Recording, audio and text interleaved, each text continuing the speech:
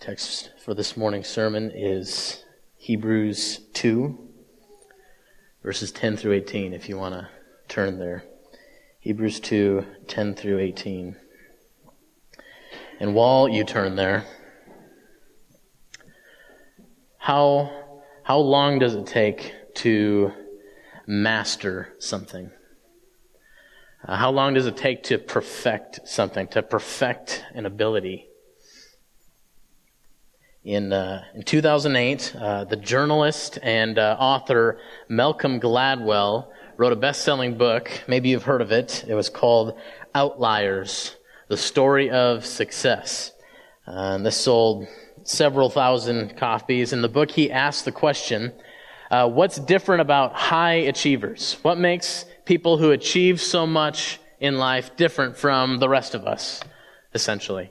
And it was a very popular book for a number of reasons, but one of the reasons it gained so much traction is that he looked at some, scientific studies and social scientific studies, and he also just looked at, very successful people. And one of the claims he made in the book was that it takes 10,000 hours to master something. So he put a number on it. It takes you need to practice for 10,000 hours if you want to become a master of something. And typically this takes about 10 years, is what he said. So as you start to think of, professional athletes and Olympic athletes and the most famous composers of history and musical artists and the most accomplished actors and actresses and successful business people and Fortune 500 company executives, this is what makes people so successful is it's not merely just talent, but it's also this all this practice that goes into crafting their abilities. And so anyways, it's interesting. He said 10 years is how long it takes, 10,000 hours in about 10 years. It's been about 8.5 years since he wrote the book. And since then, you've had all kinds of people come out now claiming that he's wrong about this. Some people are saying, no, it takes way longer than 10,000 hours. And you find other people saying, no, it doesn't take that long. You can do it in a much shorter time. And regardless of whether he's right or wrong, what's interesting is that he really struck a chord with people. This gained a lot of traction. You had all kinds of blogs starting about mastering a skill and documenting their 10,000 hours. And the chord that this struck with people is that we desire perfection. We desire to do things well. We desire to be able to master something. And Malcolm Gladwell really gave some people hope because people started thinking, some people heard 10,000 hours and thought, well, that rules me out. There's no way I'll ever be able to do that. But on the other hand, you had other people who heard 10,000 hours and, that was a concrete number. So 10,000 hours is 1,000 hours a year. It's 19 hours a week. It's less than 3 hours a day. I could actually master something. And we're the type of people who like to be able to do things well. We like perfection. We want to be able to perform with perfection. So whether it's big things in life or small things in life, we want to be able to bake the perfect cake. We want to be able to host the perfect party. We want to be able to be the perfect parent. We want to be the perfect employee who can complete the perfect project. We want to be able to hunt and kill the perfect animal. We watch HGTV and we want to renovate the perfect room in our house perfectly so that it's as good as it could possibly be. Gladwell reminded people in this book essentially of, and he did so in an inspirational way, of the proverb that we all know is true, not the biblical proverb, but just kind of the proverb we all know. Practice makes perfect. Practice makes perfect. This morning we're going to be challenged with something slightly different. What if I were to tell you suffering makes perfect? Now that's more counterintuitive. Practice makes perfect. That makes sense. If I practice something, that will lead to perfection. We tend not to think, if I want to reach perfection, I'll get there through suffering. That's much more counterintuitive, but that is what we're going to find, ironically, surprisingly, in Hebrews 2. Let's look at this text together. Hebrews 2, starting in verse 10. For it was fitting that he, for whom and by whom all things exist, in bringing many sons to glory, should make the founder of their salvation perfect through suffering. For he who sanctifies and those who are sanctified all have one source. That is why he is not ashamed to call them brothers, saying, I will tell of your name to my brothers. In the midst of the congregation I will sing your praise. And again I will put my trust in him. And again, behold, I and the children God has given me. Since therefore the children share in flesh and blood, he himself likewise partook of the same things, that through death he might destroy the one who has the power of death, that is the devil, and deliver all those who through fear of death were subject to lifelong slavery. For surely it is not angels that he helps, but he helps the offspring of Abraham. Therefore he had to be made like his brothers in every respect, so that he might become a merciful and faithful high priest in the service of God, to make propitiation for the sins of the people. For because he himself has suffered when tempted, he is able to help those who are being tempted. Let's pray. Father, we don't want to waste this time. We don't want to miss the weight of the opportunity to dwell on your perfect and infallible words. And there is incredibly wonderful news in these infallible words in Hebrews 2. God, let this time not be wasted. Would you bless us? Would you bless us with a desire to know you, to know what you have done for us? Would you bless us with even a desire to understand ourselves better in terms of what you say about us? God, would you put Jesus Christ on display for us this morning so that we can see him and through seeing him be changed to become more like him. For your glory, God, first of all, and also for the sake of our joy. Would you do this? We thank you for your perfect and infallible and inerrant word. We pray in Jesus' name. Amen. So as we look at Hebrews 2:10 through 18, this just falls at the end of 2 chapters that introduce the book of Hebrews, and it's just kind of helpful to kind of know going into this. In Hebrews 1, you really have the divinity of Jesus put on display, the godness of Jesus. You have all these very high statements about who Jesus is at the beginning of chapter 1. He's the heir of all things. He's the one through whom God created the world. He's the radiance of God's glory and the exact imprint of God's nature. Jesus is God. Jesus is greater than even the mighty angels. And the author goes to much length and even artistically and beautifully puts Jesus on display as God. So by the time you get to the end of chapter 1, Jesus is God. However, in chapter 2, the other aspect of Jesus is put on display just as much. If he pushes as hard as he can into Jesus' divinity and godness in chapter 1, and especially in these verses in chapter 2 this morning, he pushes into Jesus' humanity. Jesus is fully God and fully man here in Hebrews 1 and 2. And in Hebrews 1, he puts on the majestic glory of who Jesus is. Jesus is majestically glorious as the Son of God and as the Son of David. And then as we turn to chapter 2, he warns the people here not to neglect Jesus' majestic glory.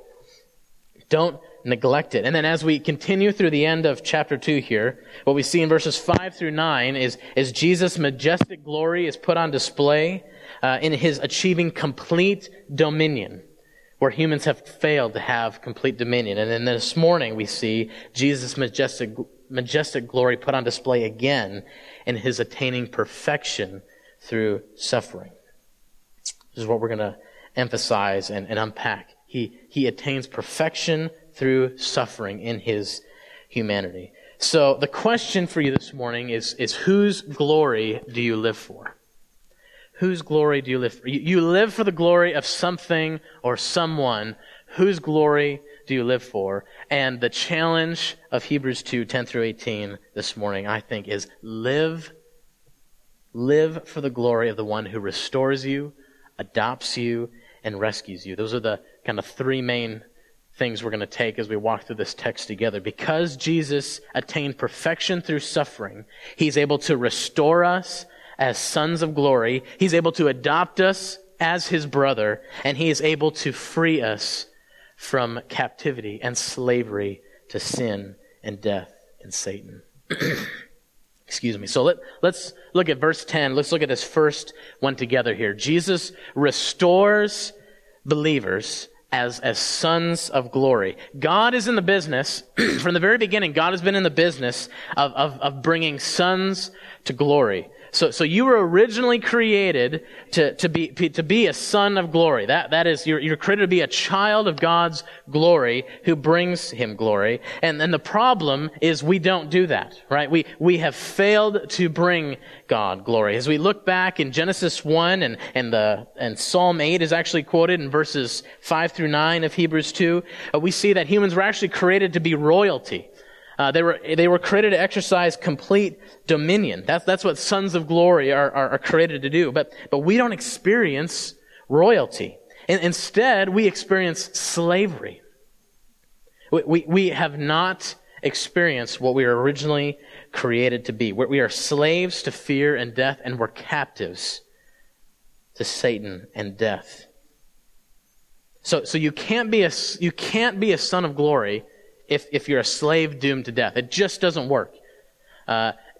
Regardless of what you think about Disney will never tell the fairy tale of the prince who comes to rescue the princess, and the story will never end, and the prince and the princess lived happily ever after as slaves doomed to death.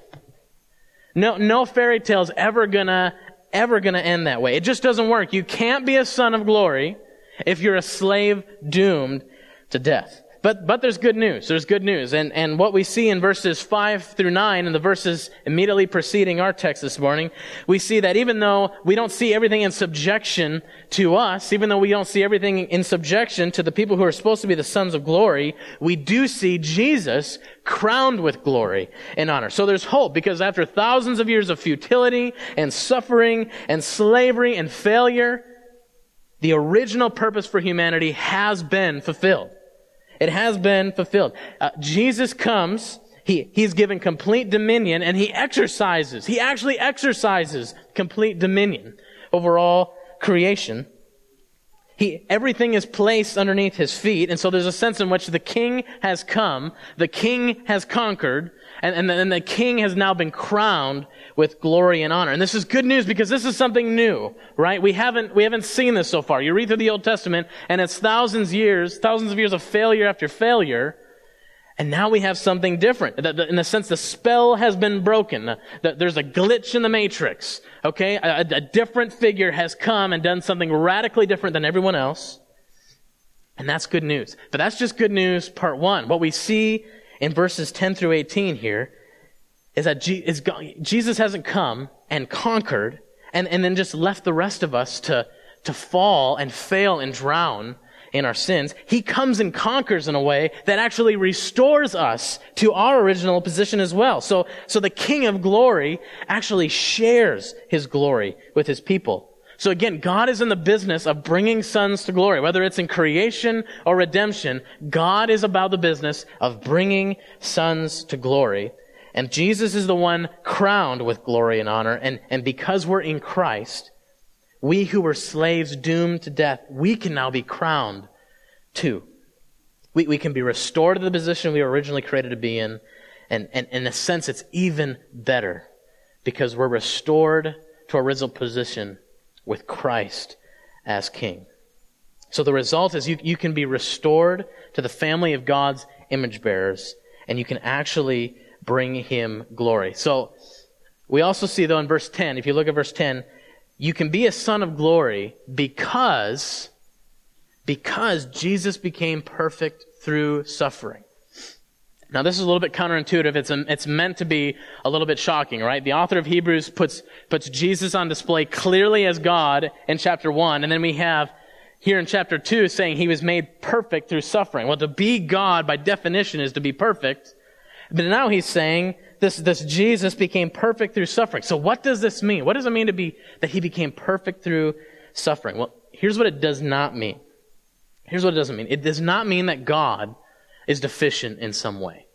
Right? That would be that would not make sense. God, by definition, is not deficient. He is full. So it doesn't mean that Jesus was deficient in some way as God. It does not mean that Jesus had some kind of moral flaw that had to be perfected in some way. That's not what the author of Hebrews is saying here. It doesn't mean that Jesus is some sort of flawed human being who needs to be made perfect in some way. That's what's true of us. We're flawed human beings that need to be restored and made perfect. That isn't what he's talking about here. Here's what he does mean. Jesus became perfect through suffering. And this becomes even more clear as we start to look at the other verses here that follow verse 10. There's two aspects to who Jesus is, right? So we've just established Jesus is fully God and he's fully man. So Jesus has godness, and he also, after he came to earth, he has humanity. And it's only in Jesus' humanity that he becomes perfect. So that's just the first thing to clarify, first of all. In his humanity, that is where he becomes perfect. But how? Well, so he's like us. When he becomes a human, he becomes just like us. As a human, Jesus grows and matures, right? We celebrate at Christmas. He's born as a baby, and at the end of his life, he's a full-grown adult. So there is growth and maturity, just like there is for human beings, just like us. So like us, he grows and matures. Like us, in a sinful world, he also suffers. He also experiences trouble. He also experiences toil. He experiences adversity. And also like us as a human, he experiences temptation. He suffers temptation. This is where he's a little bit different than us, though, right? Because as a human, Jesus faces temptation, and he conquers temptation again and again and again. And as he conquers temptation, this is suffering. Okay, so he conquers temptation even in his suffering. So there's a sense in which temptation is a suffering in and of itself, and then there's a sense in which you can encounter temptation as you suffer. Right? And it's even more difficult to endure temptation when you're suffering. It's one thing to do the right thing when things are going right. It's another thing to be holy and righteous when there's adversity in your life. But what's the difference here between Jesus at, say, age 10 and Jesus at age 30? Here's the difference. The difference is, at age 30, Jesus has experienced significantly more temptation than he has at age 10.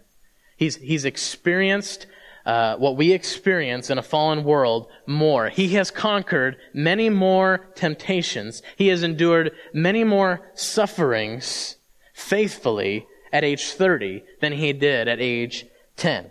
Again, in his humanity. Then this all culminates in his conquering the temptation to not go to the cross. So this is the sense in which he's made perfect by suffering. By the time Jesus goes to the cross, he has one thing that he lacked as a baby in the manger, right? And it's suffering, and it's enduring and conquering and being victorious in the midst of temptation. So this suffering allows Jesus to be a perfect Savior in a number of ways, and we're looking at the three ways this morning. So the first way is that he can restore us as sons of glory. He can restore us to what we were originally created to be. But the other two here, it also allows him to adopt us as brothers into the family of God, and it also allows him to rescue us from the captivity that we're currently in. So let's go next to verse 11 here and look at what it looks like for Jesus because he attains perfection through suffering to adopt us as brothers. Verse 11, for he who sanctifies and those who are sanctified all have one source. So we got two different groups here. Group 1, you have he who sanctifies. This is Jesus. Jesus is the sanctifier. And you have those who are sanctified. Okay, this is the church. This is believers. So 2 different groups. But the point is, they're united in this way that they all have one source. They share this common humanity. They share enough to tie them together intimately so that they're the same. And it's not that there's no distinction, of course, right? Jesus is the sanctifier. The church is those who are sanctified. But there's this uniting together in the same source, the same humanity. And we read in verse 11, or of course, I guess it's verse 12, or verse 11 going into verse 12, because Jesus and the church share one source, that is why he is not ashamed to call them brothers. Jesus calls those he sanctifies brothers.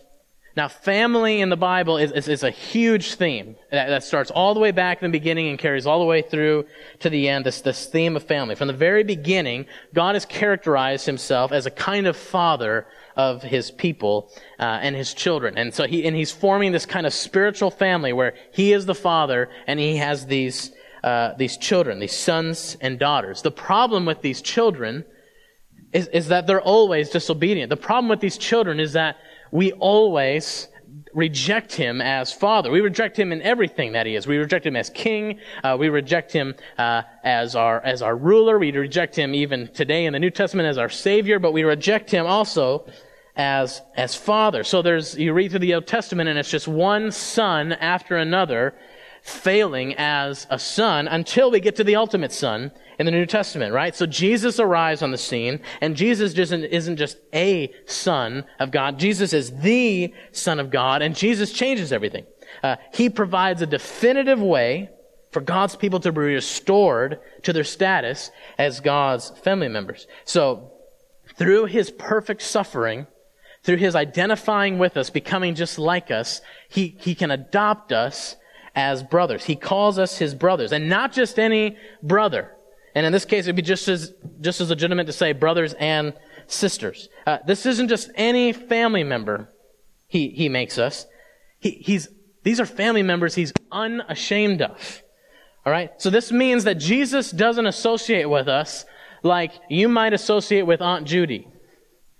Right? You know Aunt Judy. Everyone has an Aunt Judy. Aunt Judy is the one who's a member of your extended family who's always a little bit more excited to see you than you are to see her. She's probably, always just offering a little bit more physical affection than you're interested in expressing toward her. She's the one who brings the lime green Jell-O to Thanksgiving every year with the shredded carrots on the top. We're not always really excited to identify with Aunt Judy. Everyone has an Aunt Judy in the family. I don't have an Aunt Judy, of course. All my aunts are wonderful. But I'm told that everyone else has an Aunt Judy. There's family members in your life who you are more and less excited to identify with, who you are more and less ashamed of, or proud of, I suppose, in the positive light.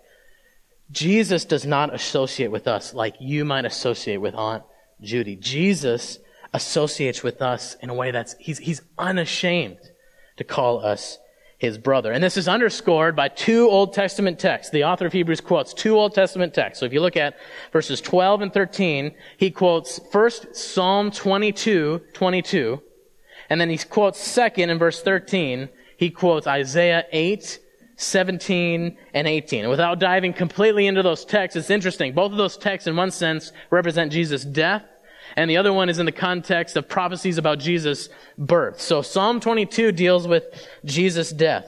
Psalm 22:22, I will tell of your name to my brothers. In the midst of the congregation, I will sing your praise. From a New Testament perspective, this was an Old Testament perspective. This is about David. David wrote this, and it's about David's struggles and then victory. But from a New Testament perspective, this is about Jesus suffering on the cross and then victory over sin and death. It's Psalm 22 that Jesus quotes from the cross. Psalm 22 starts, my God, why have you forsaken me? You probably associate those words more with Jesus, and you actually, that's good. You should. But those words are from Psalm 22. So there's a sense in which just as David called on his biological family members, the people of Israel, to praise God with him after his victory, so Jesus calls on his spiritual family members to praise God with him after his ultimate victory. Jesus is unashamed to call his brothers and to worship them after his victory. The other, in verse 13, he quotes Isaiah 8:17 and 18. Both of those little sentences are from Isaiah 8. I will put my trust in him. His verse comes in verse 17 of Isaiah 8. And then, behold, I and the children God has given me, is Isaiah 8:18. And again, without diving into the context, which is fascinating, just as Isaiah the prophet and a very small group of God's people who he calls children here, just as Isaiah and God's children hoped in God, so Jesus, the great prophet, and all of God's children hope in God. Jesus is unashamed to call us brothers. He's unashamed to call God's children brothers. And we can't miss the fact that this is an unbelievable honor. It's an unbelievable honor. Christians are people who were once enemies of God. Enemies of God. Now they're unashamed members of God's family. You couldn't have a greater contrast. So to become a Christian is to be welcomed into a family. That's what it's like. That's one way to conceptualize what it's like to become a Christian. It's to be welcomed into a family. And just contrast this for a second with other worldviews. Just contrast this with any other religion you might be aware of or know a little bit about. Of all the things that the God of the universe, who should judge you for your guilt, of all the things he might call you, would you ever guess he might call you son or daughter or brother or child? It's such intimate and personal and nurturing language. It would be an honor if he called you employee. It'd be an honor if he called you servant. And there's the sense that that's another thing that we are, but that's not all he calls us. He calls us family members. He calls us children, and he does so without shame. Jesus is unashamed to call us brothers. So Jesus' suffering, the perfection he attains through suffering, allows him to restore us as sons of glory, and it allows him to adopt us as members of the family of God. But that's great. But maybe the question is, how does one actually transfer from being an enemy of God to being a son of God? How do you transfer from being one deserving judgment to being a child of God who receives grace and mercy? Well, we see the answer to this here in verses 14 through 18. Jesus' perfection through suffering also allows him to rescue us as captives of Satan and death. So, we look at verses 14 and 15. As our brother, Jesus partook of the same things as us, the same flesh and blood as us. Since therefore the children share in the flesh and blood, he himself likewise partook of the same things. This is why Christmas is not a small holiday. Regardless of how you feel about Christmas and reindeer and Coca-Cola, polar bear commercials and all the hoopla around Christmas, what Christians celebrate at Christmas, if we abandon what we celebrate at Christmas, we abandon Christianity. It is essential to Christianity. It is at the core of Christianity that God in Christ took on flesh and blood. He shared in flesh and blood. He didn't merely partake of things similar to flesh and blood, similar to humanity. The text says he partook of the same things. So Christ he became completely human. He did so in a way that didn't compromise his divinity, but he became completely human.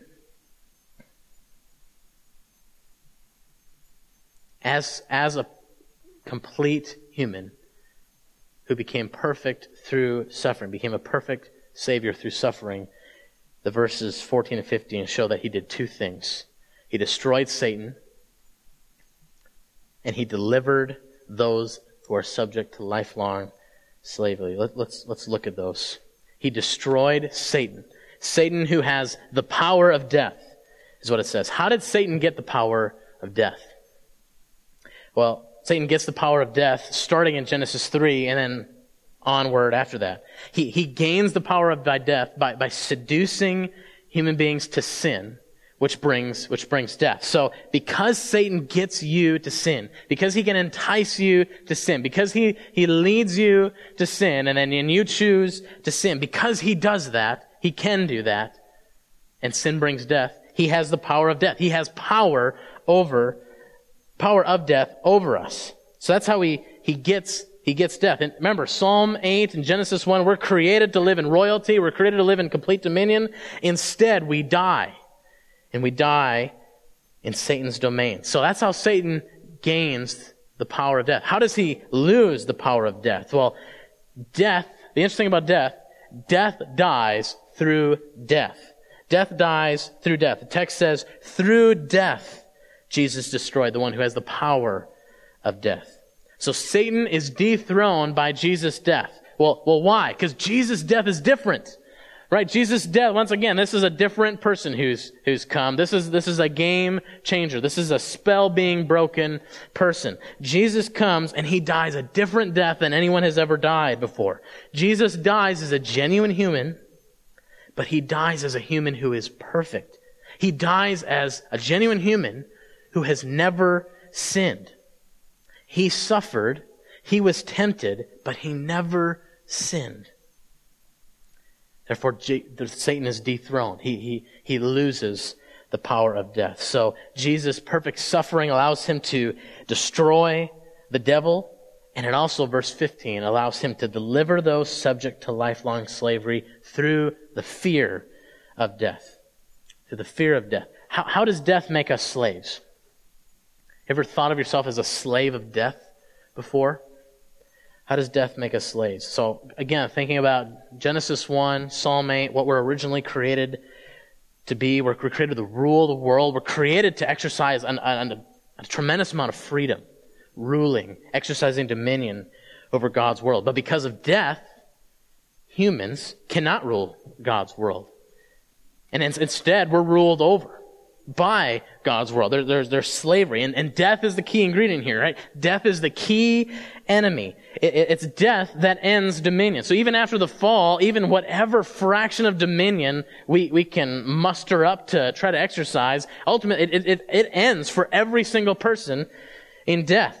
And not only that, it ends in death, and then death is the point where we meet God's righteous judgment for who we are and for what we've done.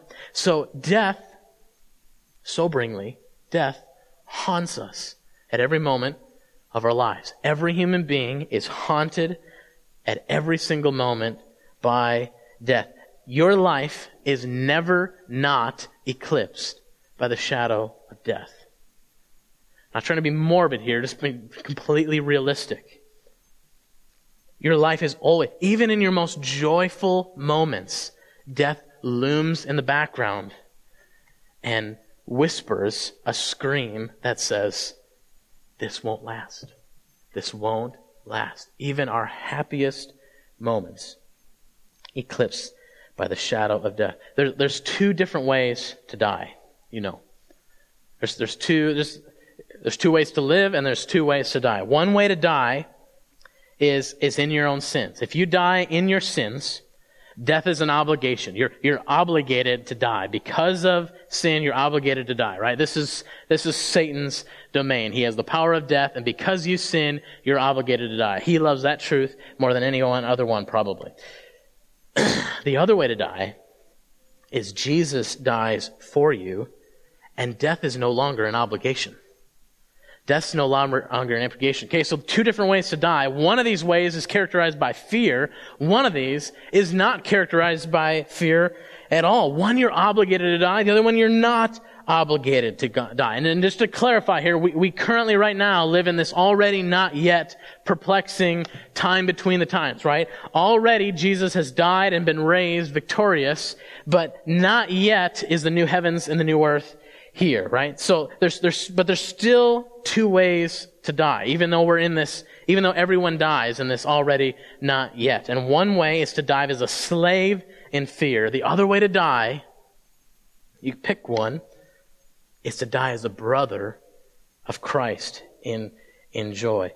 Maybe this morning you ought to be much more afraid of death than you currently are. Maybe.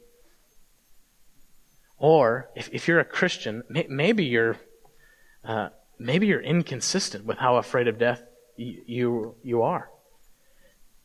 If you're in Christ, death should not be something characterized by fear for you. Now, death is horrible. It's not that it's not characterized with sadness and tremendous loss and despair, and the fact that this is something that's awful. But it's something that shouldn't be characterized by fear. However, on the other hand, maybe you're someone who should fear death much more than you actually do.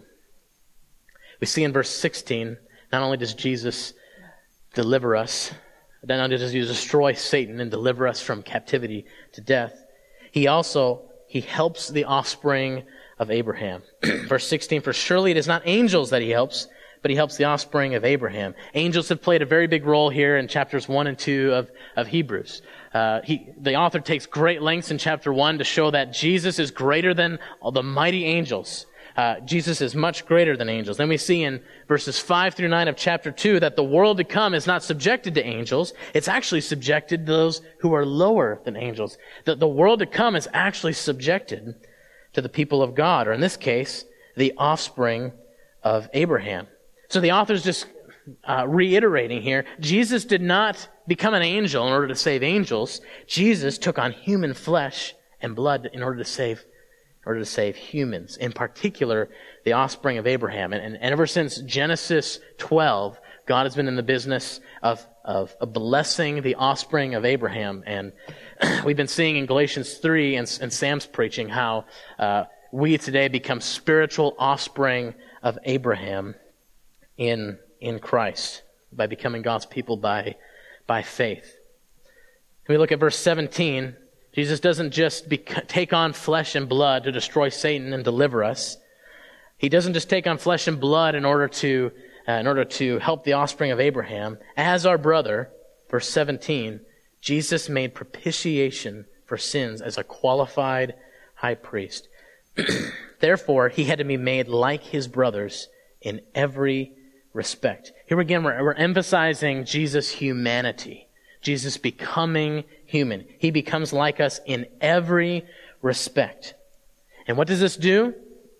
This qualifies him to be a high priest. This qualifies him to serve as a priest. Priests are people who mediate God's presence with God's people. They stand between God and God's people, and they offer sacrifices. They make propitiation for people's sins. Propitiation, when you hear that word, you should just think wrath absorber. The concept of propitiation is just satisfying God's righteous anger and taking away sins. This is what a priest does. They stand between God and people.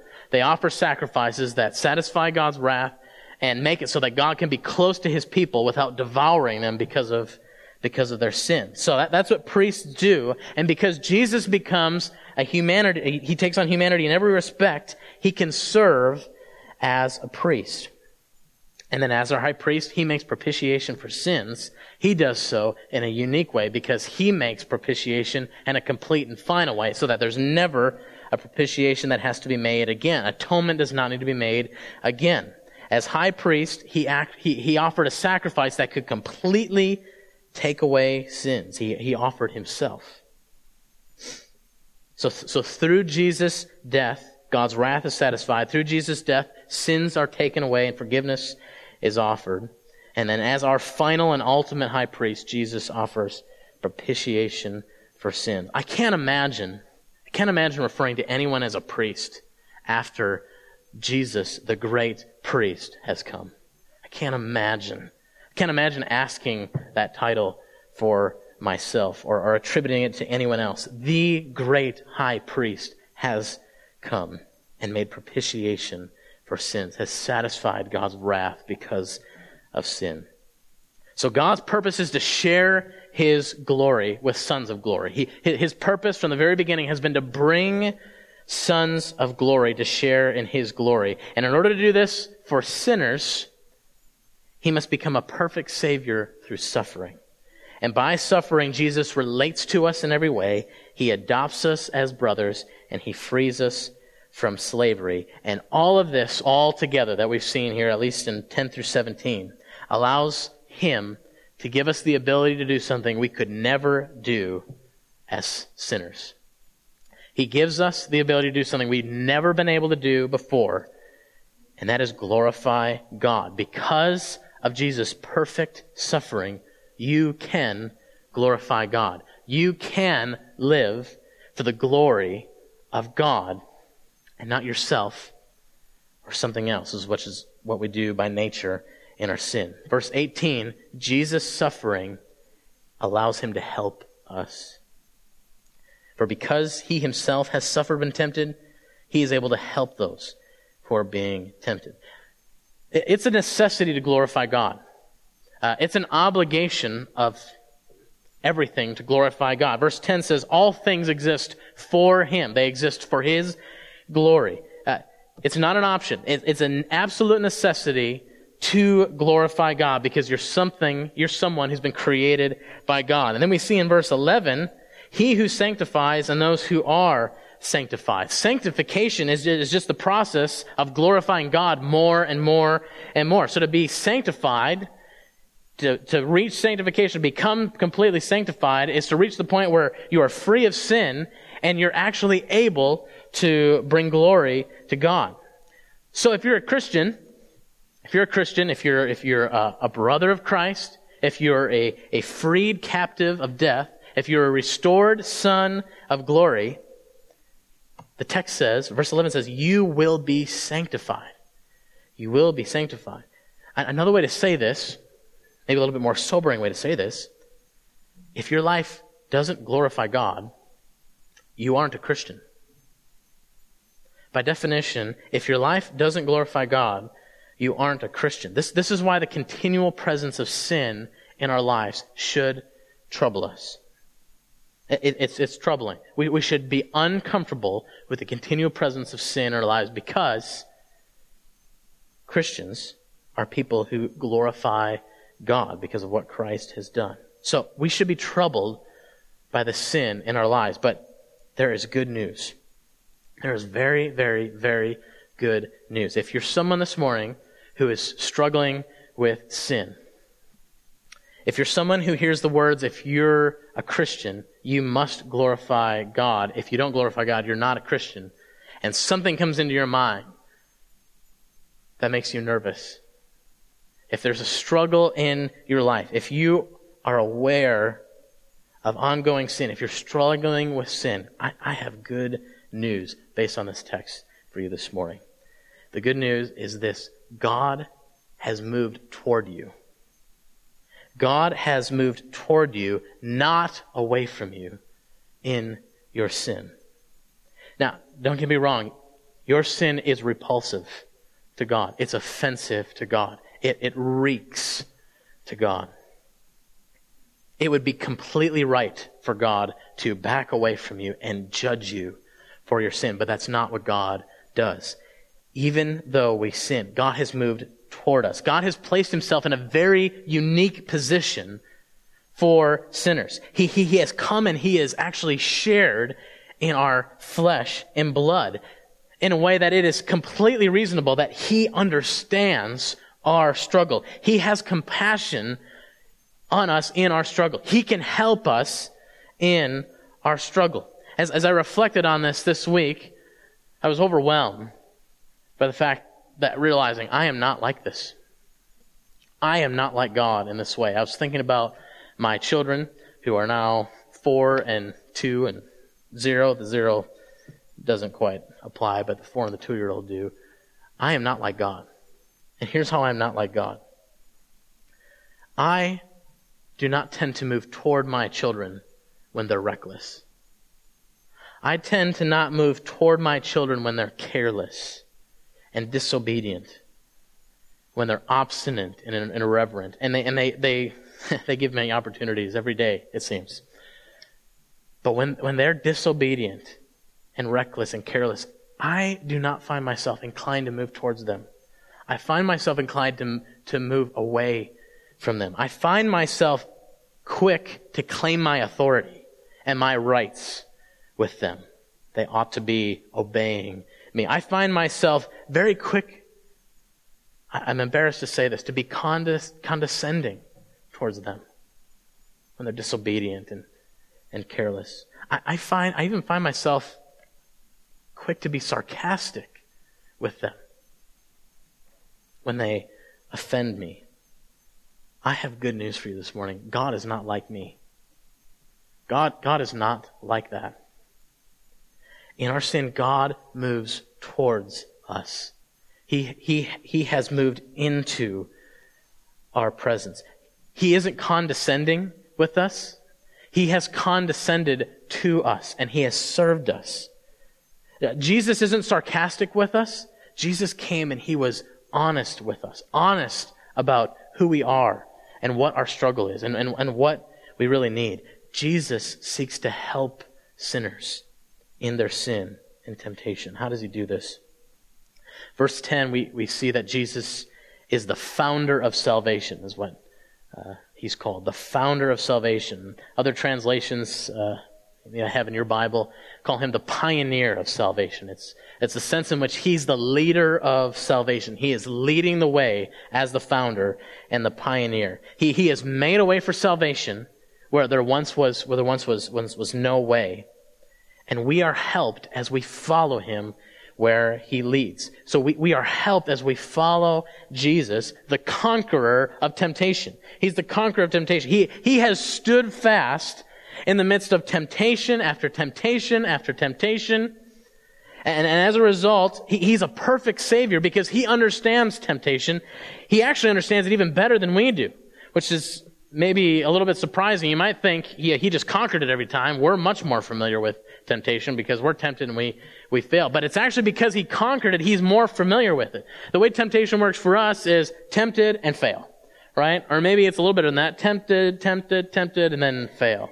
By the grace of God, sometimes it's tempted, conquer. Praise God for those moments. But that is not how it works every time. Jesus understands temptation better because for Him, every single one, temptation, victory, temptation, conquered it, temptation, beat it. Jesus understands temptation way different than we do. So He helps us as we follow Him. This is why it's so important to become familiar with Jesus. Immerse yourself in knowing Jesus. Read the gospel. Understand how the whole Bible points to Jesus. There is nothing more relevant to our lives than becoming intimately familiar with Jesus so that we can follow Him. We see how He responds to temptation. We see how He responds to suffering. He also, though, helps us. He helps those who are tempted in the fact that He's the defeater of sin. He helps us in that He takes away the consequences of our sin. He takes away the consequences of our sin because He became like us. He suffered like us. He became the perfect Savior as He defeated temptation after temptation after temptation to make us, and we should remember this in temptation, to make us brothers of Christ, to make us freed captives of death, and to make us sons of glory. We all have the desire for perfection. We want perfection. We want to master things. And if you can spend 10,000 hours and 10 years practicing something to master it, and if you can do it to the glory of God, do it. That's great. And actually, because of Christ, we're actually freed to be able to do that. We're actually filled to be able to master something, not for our glory, but for God's glory. So if you can do that, fantastic. Go for it to the glory of God. But, praise God for this.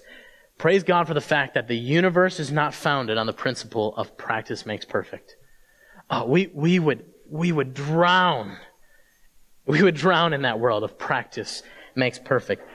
Praise God. God does not require perfection from us. He does not require a certain amount of hours before He approves of you. 10,000 hours wouldn't be nearly enough for us to get there. Praise God. He does not require a certain amount of time before he approves of us, because 10 years wouldn't be nearly enough. Jesus took on flesh and became perfect through suffering so he could make you, based on his own merits, a son of glory, someone who can truly bring glory to God, a brother of Jesus Christ, someone who's part of the family, the intimate, close family of God, and a freed captive of sin and death, one who no longer needs to live in the fear of death and in slavery to death.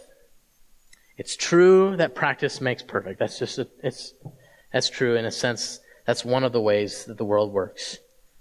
But it is perfection through suffering.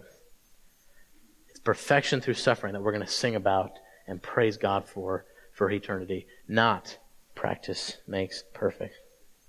So, whose glory do you live for? Whose glory do you live for? Hebrews 2:10-18 admonishes us, live for the one who restores you, adopts you, and rescues you. Let's pray.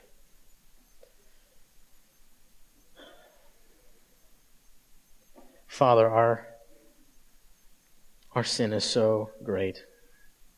It really is even beyond our full comprehension. Because we're not perfect like you. We can't understand how offensive our guilt is before you. How offensive our selfishness is. How offensive our idolatry is before you. All we know is that it must be serious. It must be incredibly serious because our sin brings about death. And it brings it for every single human being who's ever lived. And we can only imagine the horror of what it's like to stand before you in our guilt. A perfect judge. But Lord, we also know that our salvation is also beyond comprehension. Who could imagine what you've done for us? We could not have written this story, restoring sons of glory, adopting wayward children, rescuing captive people from their enemy. You have gloriously moved toward us in our sin. You haven't moved away from us. You help us when we're tempted. We praise you for being a God who helps those who are tempted. How deep is your love for us? How vast and beyond all measure. Yeah. You've given your only Son to make wretches your treasure. We know that it was costly. We know that you were wounded and you were marred in order to bring many sons to glory.